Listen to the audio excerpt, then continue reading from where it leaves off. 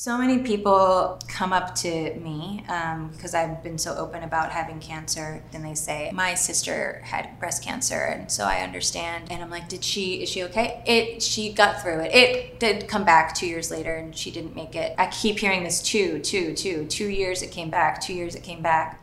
And so I have this fear that it's gonna come back. I'm trying to live my life as if, I only had 2.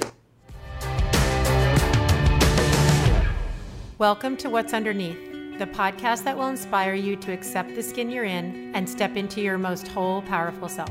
I'm Lily Mandelbaum, and sitting next to me is my mom, Elisa Goodkind, and we are the creators of Style Like You. In our podcast, we bring you the extended interviews from our video series, The What's Underneath Project, in which diverse role models strip down to open up and claim the power of the skin they're in. The first step to self-acceptance is being radically honest about the things you're ashamed of.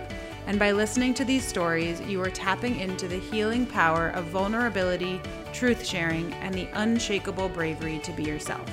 You are giving yourself permission to recognize that you are completely beautiful and enough as you are. In honor of Mental Health Awareness Month, this week's episode of What's Underneath is made possible with the support of Spring Health.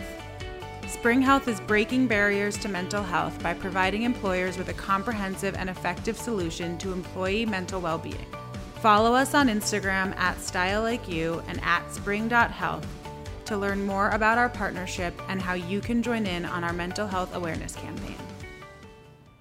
Hey everyone. Hey everyone. We are excited to be here with the third episode from our Mental Health Awareness Month series of What's Underneath, with an amazing episode featuring Angela Trimbur. This episode is part of our partnership with Spring Health, an incredible organization that's helping to eliminate barriers to mental health in the workplace. And together with them, we're doing 2 months of What's Underneath episodes that are centering around mental health awareness. And we're also going to be hosting an amazing event with them next month.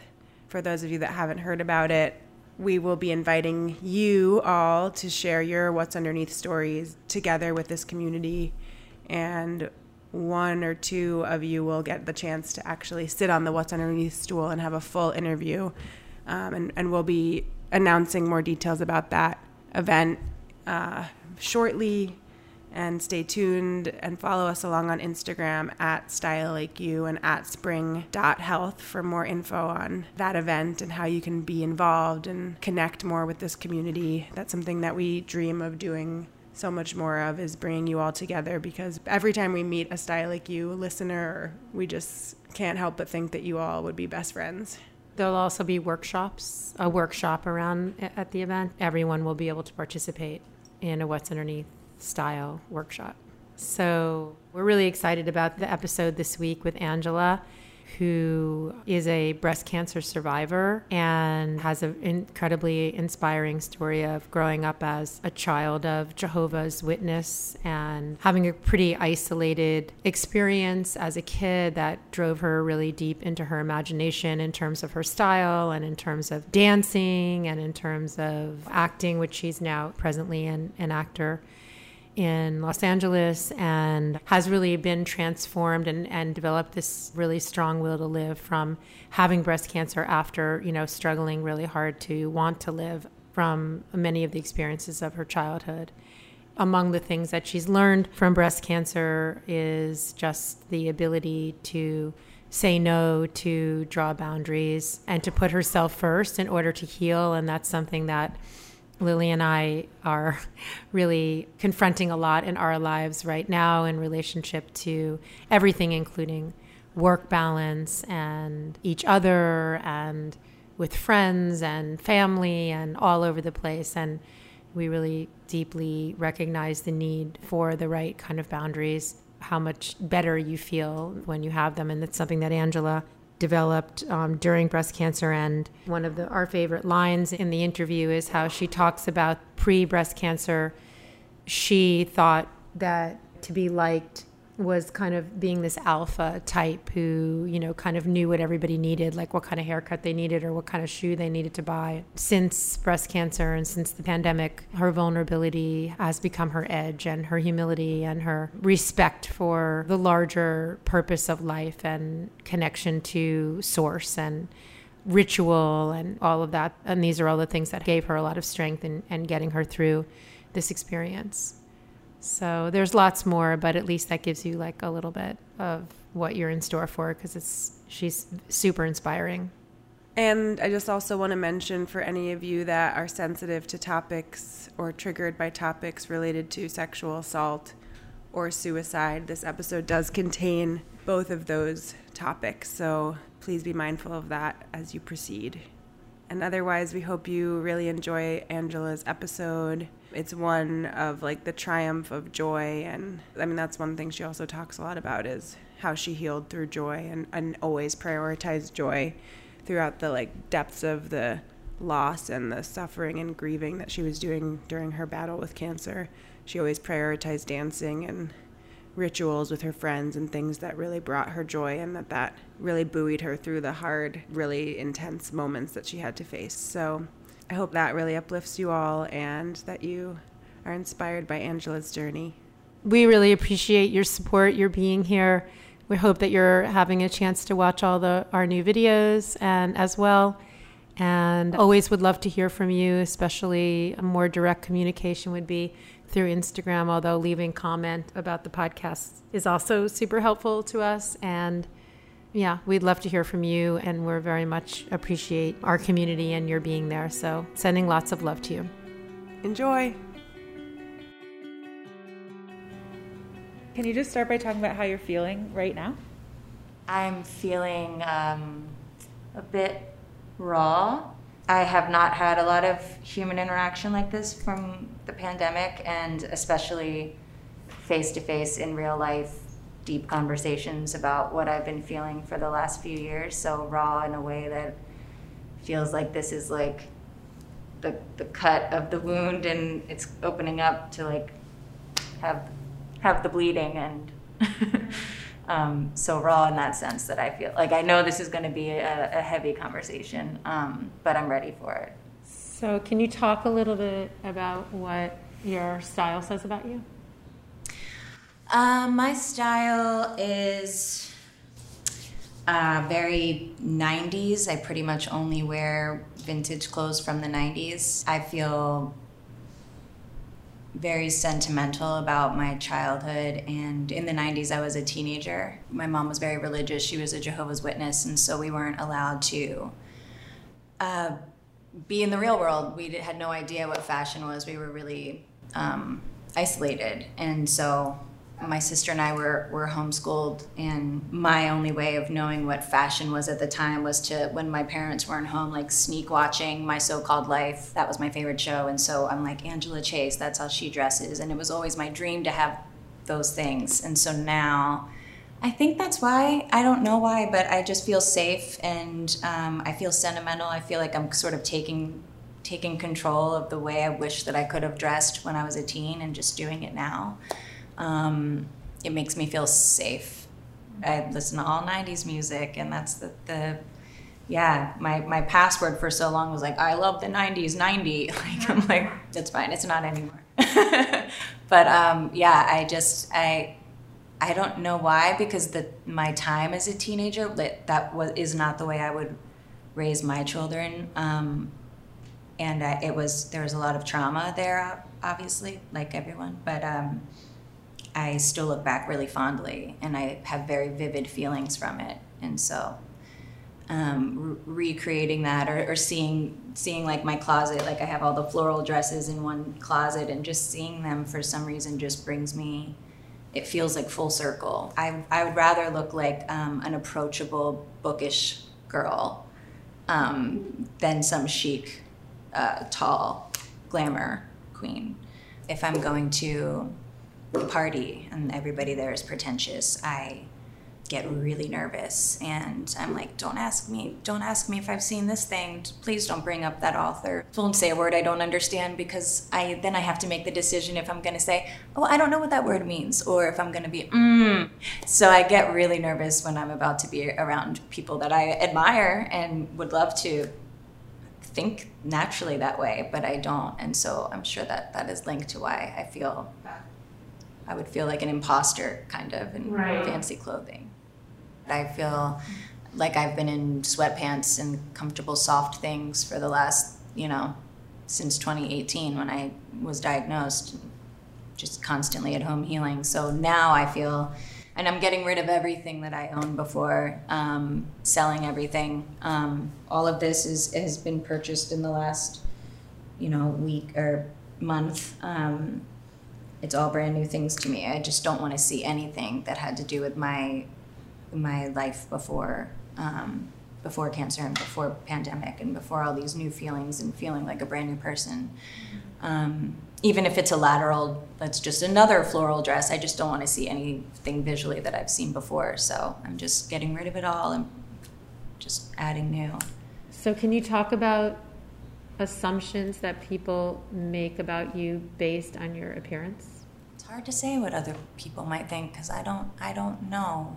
But what I hope is that they see an approachable person that they would like to hang out with. I feel like I'm not ever trying to be sexy looking, and maybe one day I will, but I feel, well, when I was homeschooled for so long, it was 5th grade through 11th grade. So pretty formative times, and then I went to my senior year in high school. I was so excited to be social and talk to everybody, and the first day of school I got beat up because I was talking to some girl's boyfriend, and I had long blonde hair then, and I was, beautiful in that way at the time, and I figured out that the best way to get girls to like me at the time was to don't even pay attention to the men and don't dress sexy. And so I think I perhaps carried that over into now, which of course it might not be a healthy thought, but I just like to, when I say approachable, I mean I don't intimidate anyone with the way that I look. I want to feel inviting as a person, so. What was it like to suddenly go to school, to be with other kids? Like, you weren't with other kids all the way through? No, when you're a Jehovah's Witness, you're only allowed to hang out with other Jehovah's Witnesses. And if you're talking to anyone that's not, they're considered worldly, you're supposed to just be kind of preaching to them. So the only people that I saw during that time were other Jehovah's Witnesses. And I never really fit in with them either. But I always remain, before my mom became a Jehovah's Witness and started homeschooling my kids, or her kids, I was, the most fun. I was in all the plays. I was organizing things. I had, at recess, it would be the Rabbits Club. And this was when I was in 2nd grade. It's read a book, bring it to school. I always was trying to formulate social circles. And so through being a Jehovah's Witness, I always kind of stayed in that world, but by myself. So I spent a lot of time in my bedroom in front of my mirror, pretending there was a room full of people, and I would just spend hours pretending I was at a party, and even someone pushing me in front of a guy, and I'm like, hi, I just went through as if I just was always social. I never stopped being social, even if it was imaginary. And so when I went back to school, it was just like, wow, real people. Hi. Oh, wow, you raise your hand and that's how this works. That's so cool. What's a laugh pass? I think I just kind of had such a wide-eyed naiveness that was positive, and so it was welcomed. I was voted class clown, and I was on the homecoming court. I felt like I was okay, I haven't lost it. I still have that social butterfly that I hope never died. So it was really fun. Even getting beat up on my first day of school, it was funny too, because as I'm approaching, because the girl was like, do you want to hang out after school? And I was like, yeah, she seems so cool. And I was walking up with my backpack, and there's a bunch of people around the tree, and I'm like, whoa, this is so cool. And then it was like, quit talking to my man, got a punch. And then and everyone walked away, and you'd think that would be this like traumatic, like, oh, like I can't believe it, I put myself out there. But I felt so alive and happy for any kind of interaction, even that. And so I remember going back into the bathroom in the school and like washing my mouth out, and like I like smiled really big in the mirror with like a mouthful of blood, just because I was like, here I am, like I am in the world, and I'm excited for any kind of interaction. Even music, I wasn't allowed really to listen to music. So I feel like, I mean, I knew like the Beatles and stuff, but I hadn't heard like Pink Floyd until, you know, I was 25.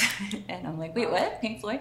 So I feel really far behind.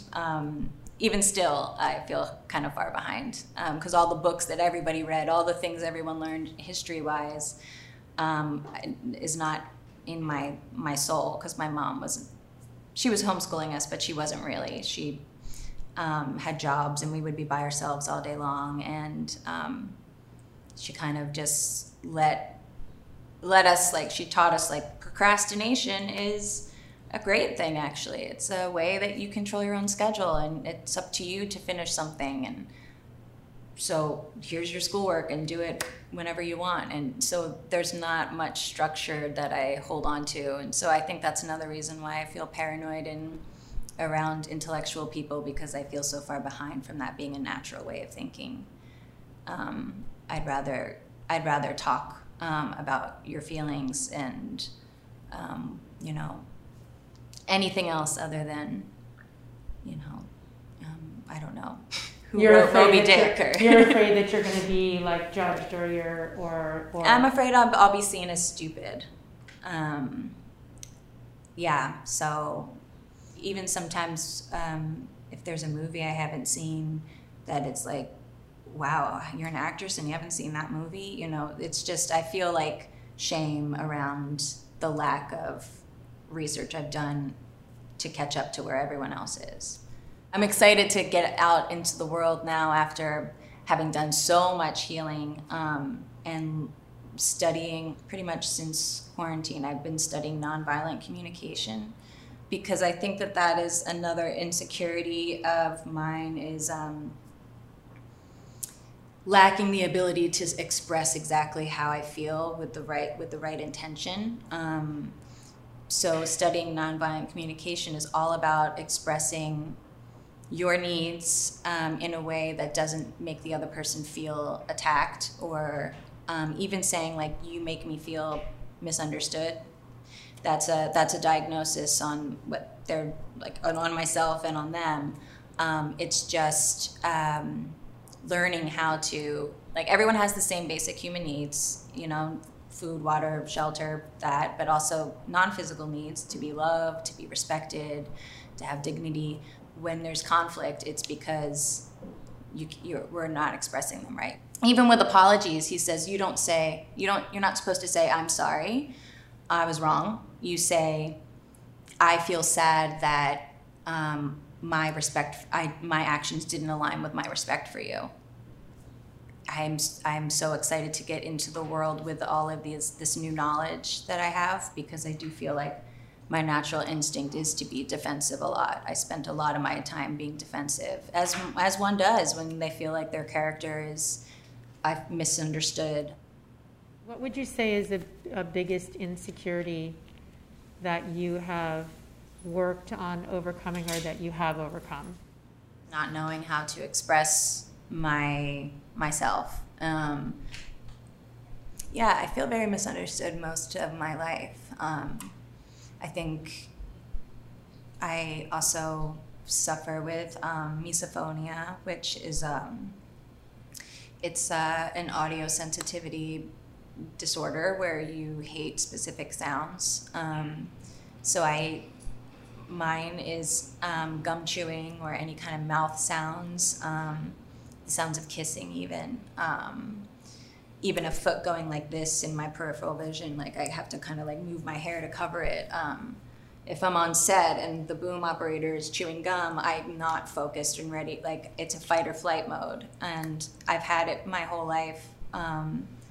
When I have to tell someone, you know, if I'm in a car and going on a road trip with a group of girls and one's chewing gum, I have to like say, hey, I have this thing. And it comes from trauma. Like I was raped when I was 13 in the back of a car, and the guy was chewing gum, and it was in my ear.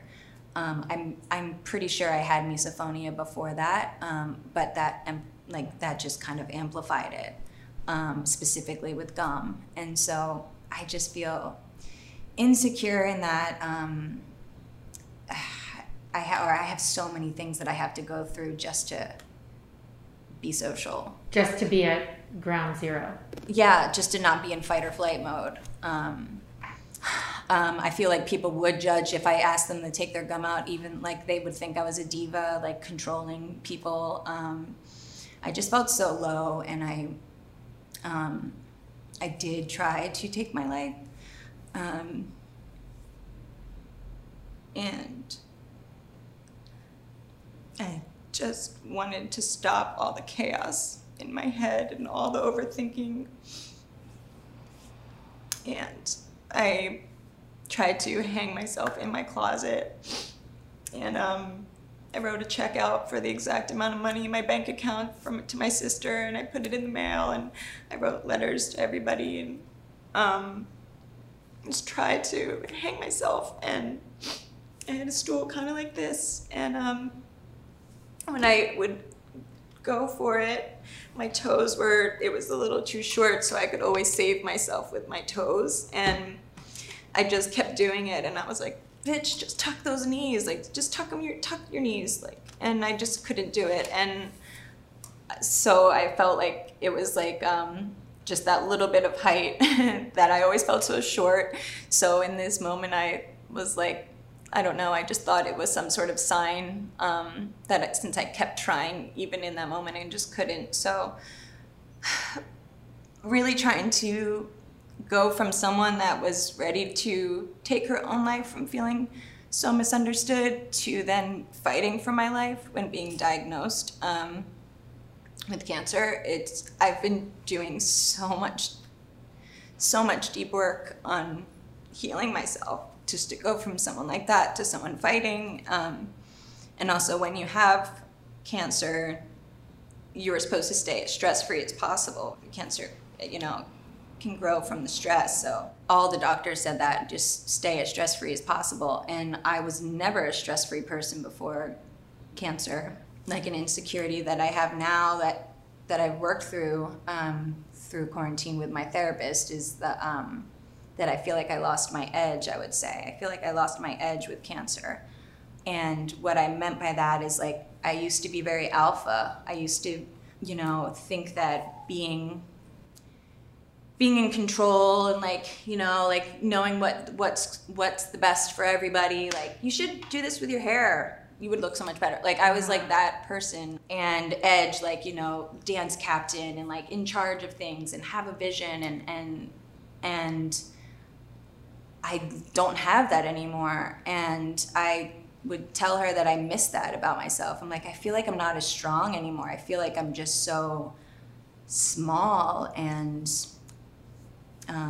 way more vulnerable. And so through some very beautiful conversations I had with her, she's like, don't you think that you're more edgy now? And your edge now is the fact that you have learned how to be so grateful that you don't have to put walls up and you don't have to be in control, and that's not edge, that actually this is edge now.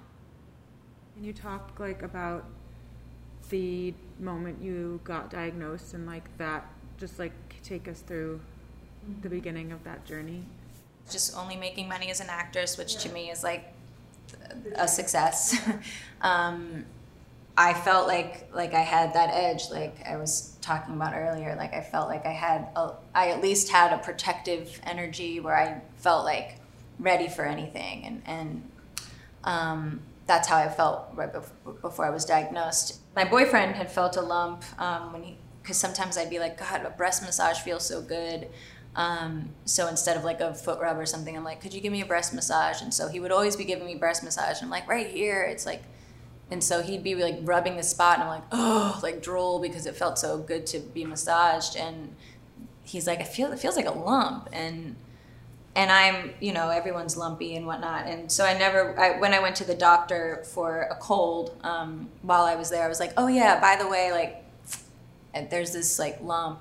And the doctor was like, do you have your period recently? Yeah, it's that. All women have lumps in their breasts, and didn't even feel it.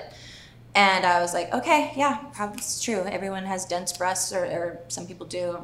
And then cut to a year later, I'm getting a pap smear, and she's going like this, and she's pausing in that area, and I was like, no. And then she's like, this is something. And she did the ultrasound on it, and immediately said, you need to go to the get a biopsy. So I got a biopsy, had this really kind of beautiful marbleized huge bruise on my breasts from getting the mammogram and the biopsy, and had it all weekend. And so that whole weekend I was really open with people about it too. I'd be like, look at this bruise, like I gotta buy it. Like I've never was quiet about it. I was always just like, yeah, I might. Isn't that crazy? I wouldn't say I was freaking out. I think I was trying desperately to tap into my intuition and just be like, do I have it? Like check in with myself and then see if I was right or wrong. I feel like I'm always trying to test what's paranoia and what's intuition. But I felt I truly had no idea. It was a pure 50-50. And the morning that I had that I had to go in, because they don't do it over the phone. You have to go in to find out, I think, at least with Cedars. So I had an audition where I had to play a stripper, and you have to say, like, are you willing to be topless for the role? And I said, yes. But this whole time I'm like, I have a huge bruise right here, and I don't know if I'm even going to have the breasts. And I did the audition, and then went to go to Cedars, and I brought a friend.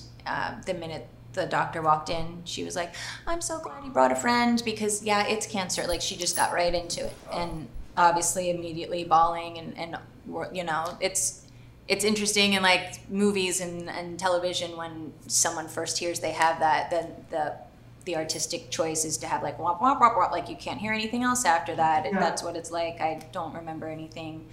They were able to see that the size was 4.5, and a 5 is like stage 3. So I was stage 2B. I was pretty close to stage 3. And they said, you have the BRCA gene. So I got tested. They found out it's part of my family history. But did you know that? No, and I hadn't talked to my mom since 2016 when Trump was elected, because she was a Trump supporter. And so we hadn't spoken, and she's like, you're gonna have to call your mom, have your mom get a blood test, and so it was a really weird moment to speak to my mom for the first time in 3 years and have to say, hey, I did it in an email. It was just a paragraph, like, I have breast cancer, you're supposed to get checked too. It was like, really, I had a massive amount of support from my friends and my chosen family in that way. And so I never felt like I was going to fall. I always had someone there with me. And so for that reason, I felt like I knew, because I had BRCA, I'm going to get them both off, because the chances are. So it's like, that was an easy decision. Can I still breastfeed? And they said no. And I cried so hard. That to me was almost worse than hearing I was going to lose my breasts. I was like, wait, because I've always had this vision of having a child. Like, even when I was a teenager, just like pretending to have this bonding moment, I just thought it would be such a beautiful moment. And even hearing that I can't do that with a future child, I don't know, I just felt so crushed. I love in Al-Anon they say, if God leads you to it, they'll lead you through it. And, so I think that with the universe, like, everything's going to happen the way it's supposed to happen. So back to just like kind of the journey at the beginning of being diagnosed, like, So that was 2 years ago now, or? I was diagnosed July 8th in 2018. I had done 2 egg retrieval surgeries trying to, like, you know, I've always wanted to be a mom, and I'm 39, and so my eggs are already in a certain state, so they were like, you're going to want to pull some eggs before chemo, because chemo ages your eggs by 10 years. So I was under so much stress, though, that I only got 1 egg per surgery, and who knows if they're even viable. But anyway, that was the first thing I had to focus on, was all these hormones, all of those things that a lot of women have been through, but I never thought I'd have to. On top of all the stress and stuff, I was just kind of like, yeah. And then the stress of waking up and being like, we got 1, you know, and I'm like, what the fuck? Like, I've had friends that got 30 eggs, you know, and I was told I was very fertile and would never have trouble having a child, and so I was always just pretty confident in that way, and so having that confidence taken away was very hard. So I think I've been grieving for years. I just had my ovaries removed in October. I do a lot of rituals with my friends. I was like rented an Airbnb and had specific friends that I knew had certain energy. Said, I just want us to all be topless, and I want us to all kind of just like celebrate our own breasts and like howl into the night. And my friend Janelle led it, and it was so beautiful. I'm trying to remember the song. I release control and surrender to the soul of love that will heal me. I'm not doing it right, but we sung that over and over, and even in like a row, and it was so that I'll never forget, laying down, like looking up at the sky, hearing all those voices singing. And then I had my double mastectomy a few days later, and then I found out I need chemo because the risk of recurrence was like 47%. So I started chemo in October.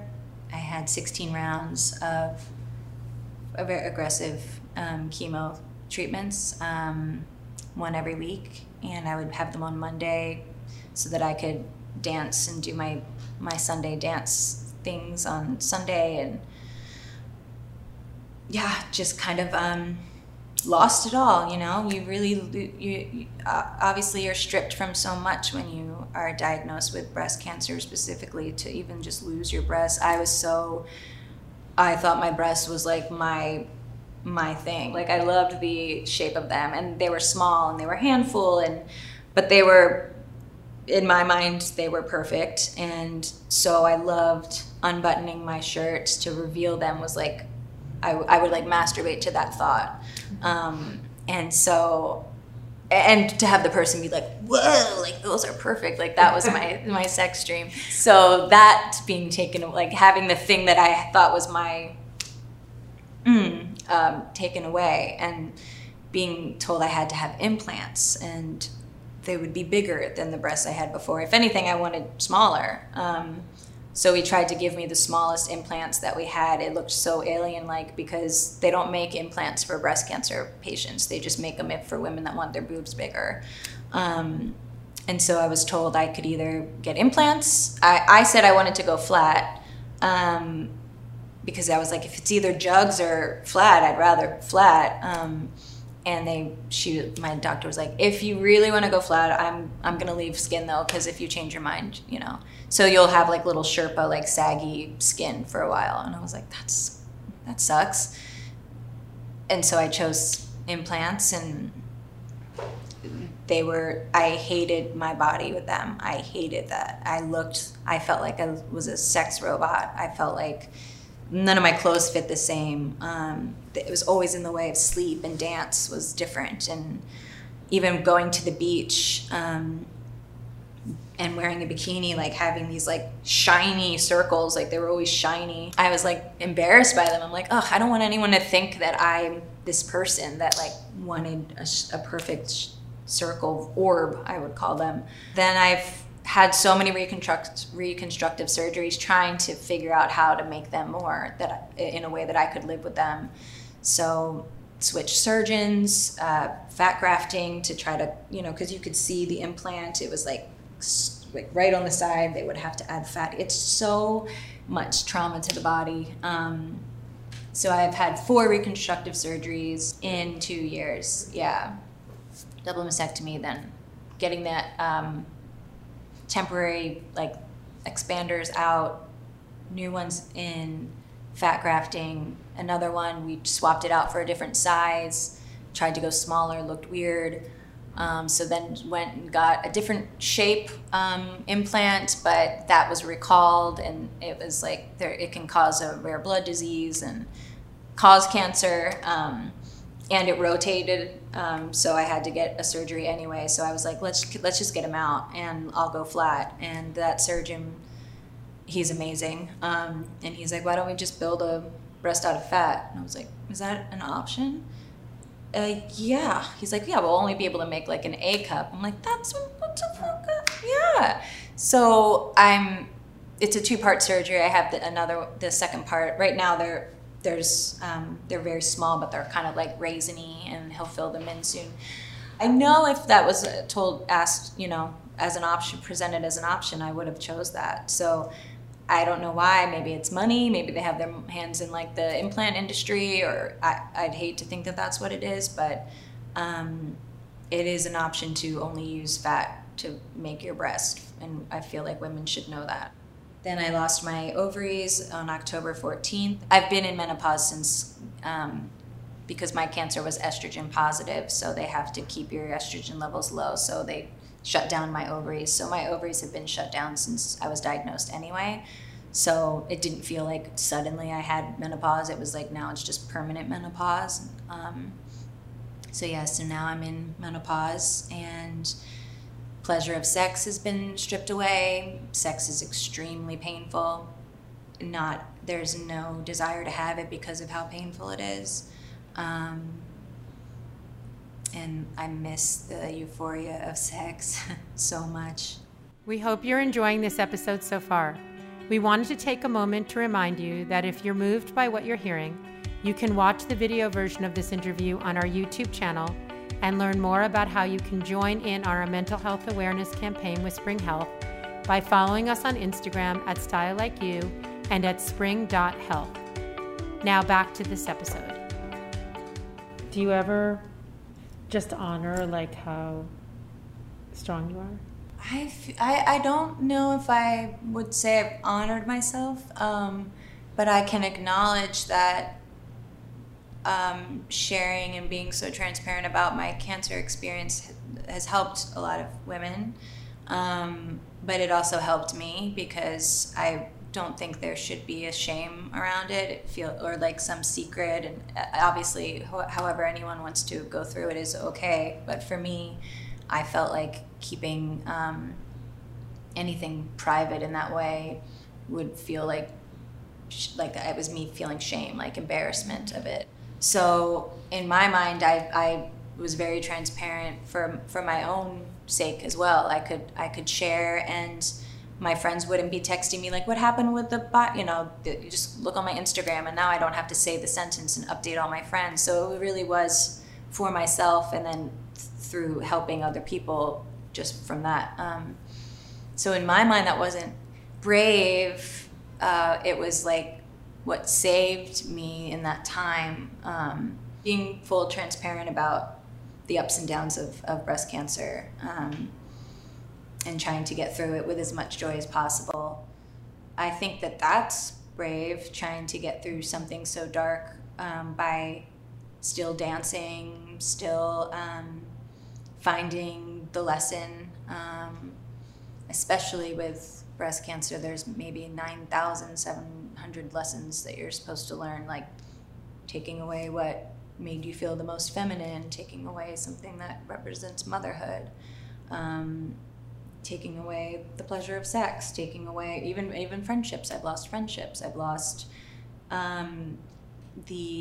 lost my hair, and so I guess when you come out the other side positive, I guess that is bravery. But I don't feel brave sometimes, because you could say, I feel like people think that I am, but I think it takes a lot of preparation before I'm even on the high board to dive into it. What are the downsides that, that lead to the upsides? I mean, in order to get through a lot of this was ritual. And so having it, before I lost my ovaries, I had another group of women, and we all sat in a circle, and I had everyone bring something that meant something from their childhood, and we all went around and put it in the middle of the mandala and would explain why that thing reminded them of motherhood or their childhood. And then I would lay down, and on top of all the things everyone left, and everyone came up and whispered something to my ovaries, and like something to my future child someday. And it's things like that that made me feel way more prepared for the high dive of these big surgeries or these big losses. Just sort of the ceremonial confidence. You can label anything you want a ritual. I love dance, and dance means so much to me. My mom owned a dance studio when I was little, and so I've been feeling dance since I was young. But one of the things I asked my friends to do the day that I got my ovaries out was, like, I came up with a little dance. And I had a kind of like in the OA, how they had that dance that they did. So I came up with something and was like, everybody at 10 o'clock do this dance. And they did. And I swear I felt it. And so that made me feel support. And just things like that made me feel in control. It made me feel in control and connected with a higher purpose. Not surrendered. Yeah, exactly. Where do boundaries come in? And like where do... I think I've only recently even learned the word boundaries. I'd be the friend that, like, if someone texts me like, hey, what can you give me notes on this thing? I'll immediately pull over and like spend 20 minutes and make myself late for something. I learned about boundaries through going through my cancer treatments. You can cancel a plan. You can tell someone you're too tired. I think that was a true gift to actually be able to get that respect or understanding. Now coming out of it, and I am cancer free, so it's like I don't have that golden ticket, so to speak, of permission, and it still carries over. And especially now in the pandemic, everybody's just taking care of themselves and going through some really dark healing. And so I just think we're all going to be entering a place where everyone has permission to take care of themselves and prioritize themselves first. Did you have a partner throughout all of this? Or? Yeah, I did connect with a guy before I was diagnosed, and we never met up, but he kept in touch lightly through Instagram, just like responding with a heart to stories and stuff. And then finally my hair was like just growing back out, and I had my first date with him, and he met me outside of a therapy appointment, and we've been together ever since. And what's beautiful, I think, is that he's a horticulturist, so his job is planting seeds and patience and letting things grow and like really taking care of really delicate, beautiful flowers. And how has it been for you to like let someone in like to your body and like all of those things? I think the first time I had sex with him, I was because I had the big orbs. I didn't feel confident, of course. I think I would have been more confident with just scars and not like nothing than that. So there was just a lot of like him asking like, can you feel anything? Do you want me to acknowledge the breasts? Do you want me to ignore them? Because there's zero sensation. And that was another bummer, because that was, I'd love a little nipple flick or something before, and now I can't feel anything. But I did keep my nipples, and that is, I'm grateful that I did get to keep them. But I didn't know the answer to those questions when he asked. I'm like, I don't know. I guess try treating them like I can feel something, and let's see what. So there was a lot. He was very sweet. He's been through so much himself. He knows how to communicate. He's very gentle and understanding. And so he's like the perfect person to date after this, because he was so wants to communicate about everything before sex, like what would you like, I said try to just pretend that I can feel them, and it just felt awkward because I knew that he was doing it like just for me, and it was obviously the most one of the most emotional times to have sex, because there's zero sexual excitement. It's all just like nerves, like what is this going to be like, what will it feel like? And then the actual sex, of course, was so incredibly painful that I just kind of, we didn't have much sex because of it. So we, I'm still, our whole relationship, we maybe had sex like 7 times. We've been together for a year and a half. It's just because it's just that bad. We actually, we broke up right before the pandemic and remained really close friends because, a pod kind of thing. So we spent that time not putting pressure on each other, is like, because sex was off the table, so was kissing. And so we spend all that time just as friends, connecting in a deep way, because we're still, I still have this crazy surgery coming up, and I'm going through so much, and now, and we wound up getting back together in right before Christmas, and we met in a cemetery before getting back together. We always go to cemeteries during the pandemic. It's like an untapped spot because it's a park, but it's not really, and there's a lot of depth to it. Anyway, but we went to the cemetery and had a really nice chat and had a make-out, and we made out for the first time in a long time. My previous boyfriend, the guy that helped me through cancer, I would be begging him for a kiss. Like, it became like some joke where I'm going like this, and he's like, no, like, we can't kiss. It always leads to sex, and I don't want to have sex right now. I feel like I've spent so much time like begging for kisses, and so I had this like make out that felt amazing. We definitely were like, yep, we're back together. Like, that was a clear moment. And we wound up like having sex in the cemetery, which I hope that that's okay. It didn't hurt, and I think it's because there was so much excitement, and so that was like a little sliver of hope for me that the sex did not hurt. Earlier you talked about like, how the switch from like not, wanting to take your life to like fighting for your life. Like, was that something that you were like conscious of? Like, whoa, now I'm fighting for my life. Like, do I want to fight for my life? Even a week after trying to take my life, I knew that would have, I'm so grateful that I didn't. I think it's such a fleeting moment, that decision to try even is, like I worked at the suicide hotline for a little bit to kind of like help in that way, and it's such a strange place to be because no one can really like understand exactly where you're at, but coming through the other side of that and now knowing I want to live. I had already wanted to live when I was diagnosed, so it wasn't like I was still contemplating taking my life or not.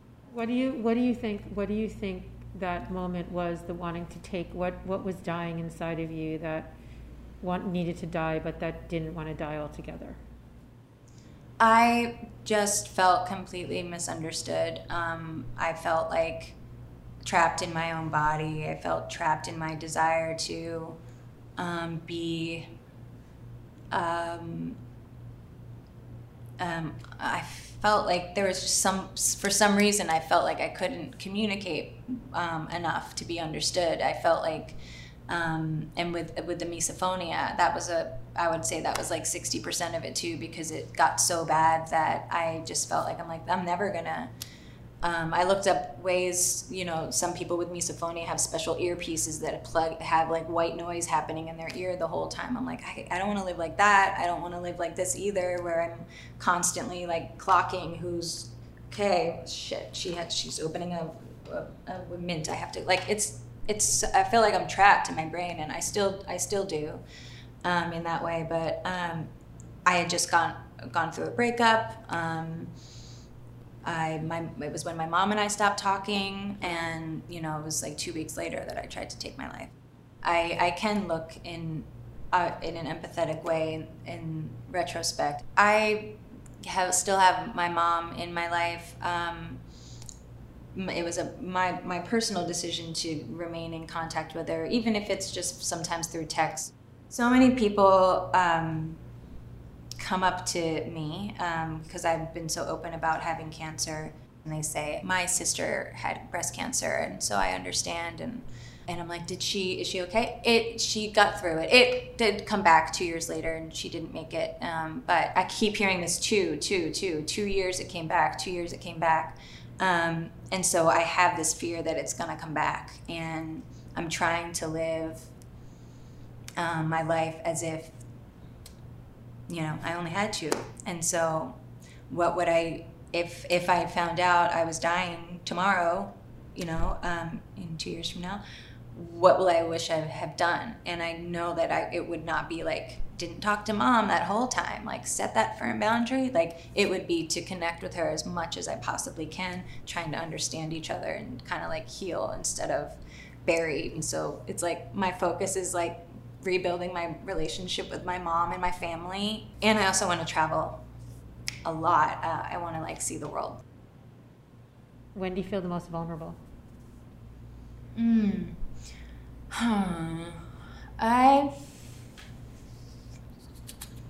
Maybe I feel the most vulnerable when I take away defensive reactions and try. Maybe that's when I feel the most vulnerable. I mean, I feel vulnerable so much. I feel vulnerable taking off my clothes. Felt vulnerable, sharing. I felt vulnerable speaking to you guys about all of this. I felt really vulnerable. I don't know when I'm the most vulnerable because I constantly feel like I am lately. When was the last time you cried? Other than today? Other than today. The last time I cried was last night with a friend, talking about the bra, and talking with my friend about how I'm going to be taking off my clothes, and like just kind of sitting here in a very exposed way, and how that really made me feel so many different kinds of things. And so that's the last time I cried, was just talking about today and this interview and this moment. And yeah, I feel very protective of my body, and because it doesn't look the way that I would want it to look, or the way it used to look, it still doesn't feel like me. And that is definitely something that you learn after, especially after being clinically poked and prodded and having your body, mangled and manipulated and spoken in such a clinical way. I'm like, this is me, and this is all I have, and that's great. And no matter what happens to it, no matter who's like, it's still, I still have my heart. I still have all my memories, and that's me. When do you feel the most beautiful? I feel most beautiful when I'm dancing. I feel the most free when I'm dancing. I feel the most me. What's beautiful is that the way your body chooses to move and react to music or whatever feeling is, to me, the most magical thing.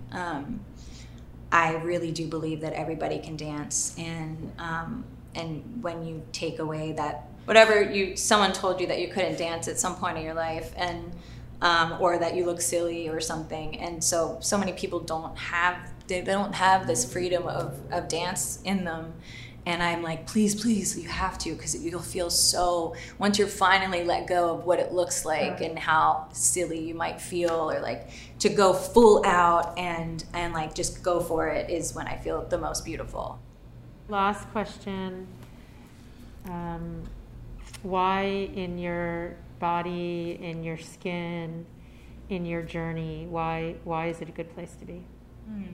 I think it's well, it's kind of what I was just thinking about was the feeling like, you know, you go on a roller coaster and then like you're done and like you come back and you're like waiting and you're waiting to get off of it. But like that feeling is, you can feel that every day. And I feel like that's something to live for, is like that feeling of like, whoa, I got through it. And I kind of want to go again, you know? You just have to surrender. And I think surrendering is the biggest thing that I've learned through my whole entire diagnosis is you can't stress and overthink so much. These things are going to happen anyway, and you just kind of don't waste your brain real estate on the stress. Just surrender and trust and know that this is for a reason. Every encounter you have is for a reason. And I think that's an exciting way to live life. How do you feel now that you've revealed what you were nervous about body-wise and everything? I feel really excited. I feel relieved, and I feel like, yeah, I feel way different than I did on the drive over here where I was so nervous. So I'm very grateful. Thank you so much. That was just absolutely like a gift. We hope you were inspired by this episode. Until next week, that's it from me, Elisa. And me, Lily. If you were touched by this story, please take a moment to share this episode with any friends or family who could benefit from understanding that they are enough as they are. And if you agree that facades separate us and being radically honest brings us together, please help spread the movement for radical self-acceptance by subscribing to, rating, and reviewing this podcast. Thank you again to Spring Health for supporting us in our mental health episodes of What's Underneath. Don't forget to follow us on Instagram at StyleLikeYou and at spring.health for more details on how you can be involved in sharing your story as part of our mental health awareness campaign and support one another in feeling less alone in our struggles. We can't skip ahead to a happy ending or live inside a photoshopped image or an Instagram filter. There's no finding oneself when glossing over the truth.